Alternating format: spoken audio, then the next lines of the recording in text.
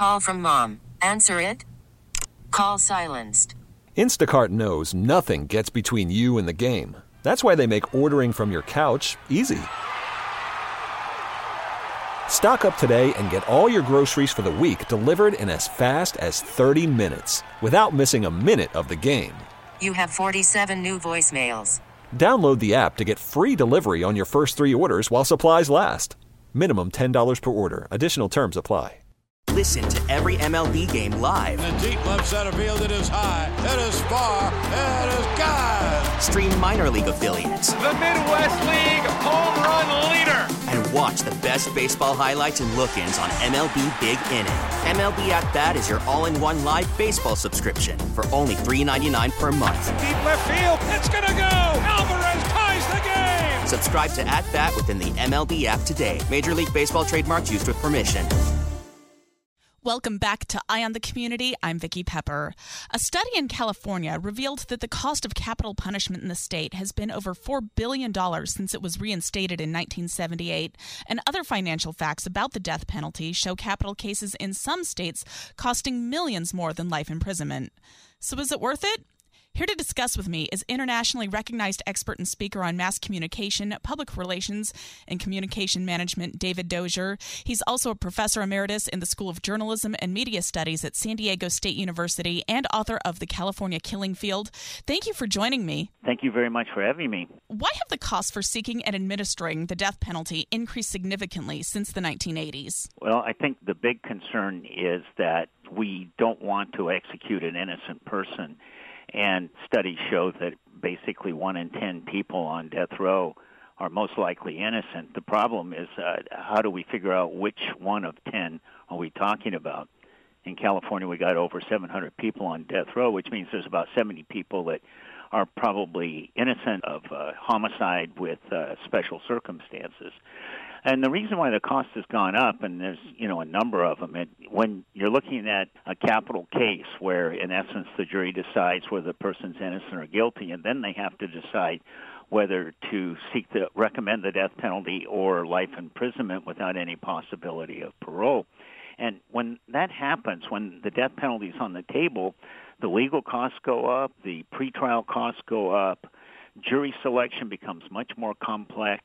Latest Gallup polls, late 2019, showed that about 37% of Americans support capital punishment when given a choice between that and life imprisonment without possibility of parole. So it's harder to impanel a jury when the death penalty is on the table. The trial itself is much more complex when the death penalty is on the table. Incarceration on death row is more expensive than keeping a prisoner in the general population.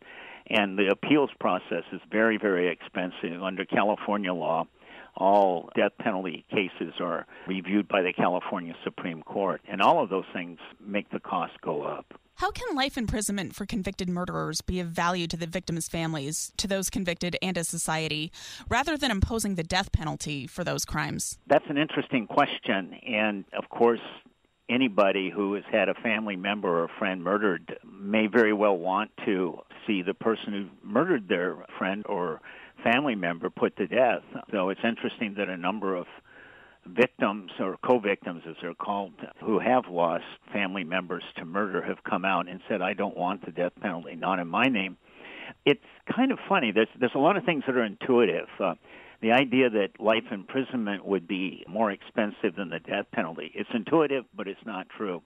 Another thing that's intuitive but not true is this notion of closure for families. There's an extensive study that was done in Texas, which has a very active death row historically, and the local newspaper talks to witnesses at executions, and these are family members or friends, and less than 3% indicate any sense of closure after witnessing an execution. And 20% report that they didn't feel anything at all. And when the average execution occurs 20 years after a person has been sent to death row, it's a long time to get closure, whereas if somebody's sentenced to life imprisonment without any possibility of parole, I think that offers a more immediate form of closure than waiting decades for the murderer to be put to death. Several states in the past introduced bills citing legal costs as one of the reasons to end the death penalty. Do you think momentum in this way against the death penalty will continue, especially given the budget constraints many states face? I think so. I think it's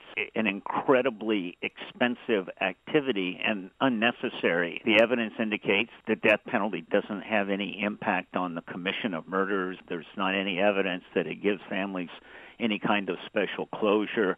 So it ends up being a very, very expensive activity that doesn't really accomplish any social good. And so as we face the budget consequences of the coronavirus, I think that states are realistically going to say, it's just not worth it.